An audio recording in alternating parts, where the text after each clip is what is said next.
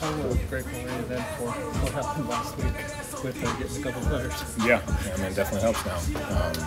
But like I said, we've done this thing without him up to this point, and we can finish it out without him as well. We'd love to have him here, but it is what it is. So what was the initial reaction of the clubhouse when you guys got the news? I'm a little shocked. I mean, especially the time it came 20 to 30 minutes before the game started. So I think the initial thoughts were like maybe a death, maybe something. I had no idea what the meeting was for. You don't really have a meeting 30 minutes before the game unless there's something serious. So to hear it was that and not a death, it was somewhat of a relief, but that's a huge hit, man. There's been so much anticipation of his arrival. What's sort of the reaction in terms of moving forward? What you guys need to do? Does it help at all that he hasn't been here for the season? Yeah, I mean, move on. Like I say, we've gotten this far without him, and we finished the job without him. We'd love to have him here, but it is what it is.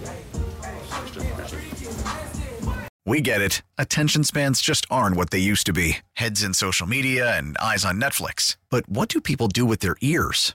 Well, for one, they're listening to audio. Americans spend 4.4 hours with audio every day. Oh, and you want the proof? Well, you just sat through this ad that's now approaching 30 seconds. What could you say to a potential customer in 30 seconds? Let Odyssey put together a media plan tailor-made for your unique marketing needs. Advertise with Odyssey. Visit ads.odyssey.com.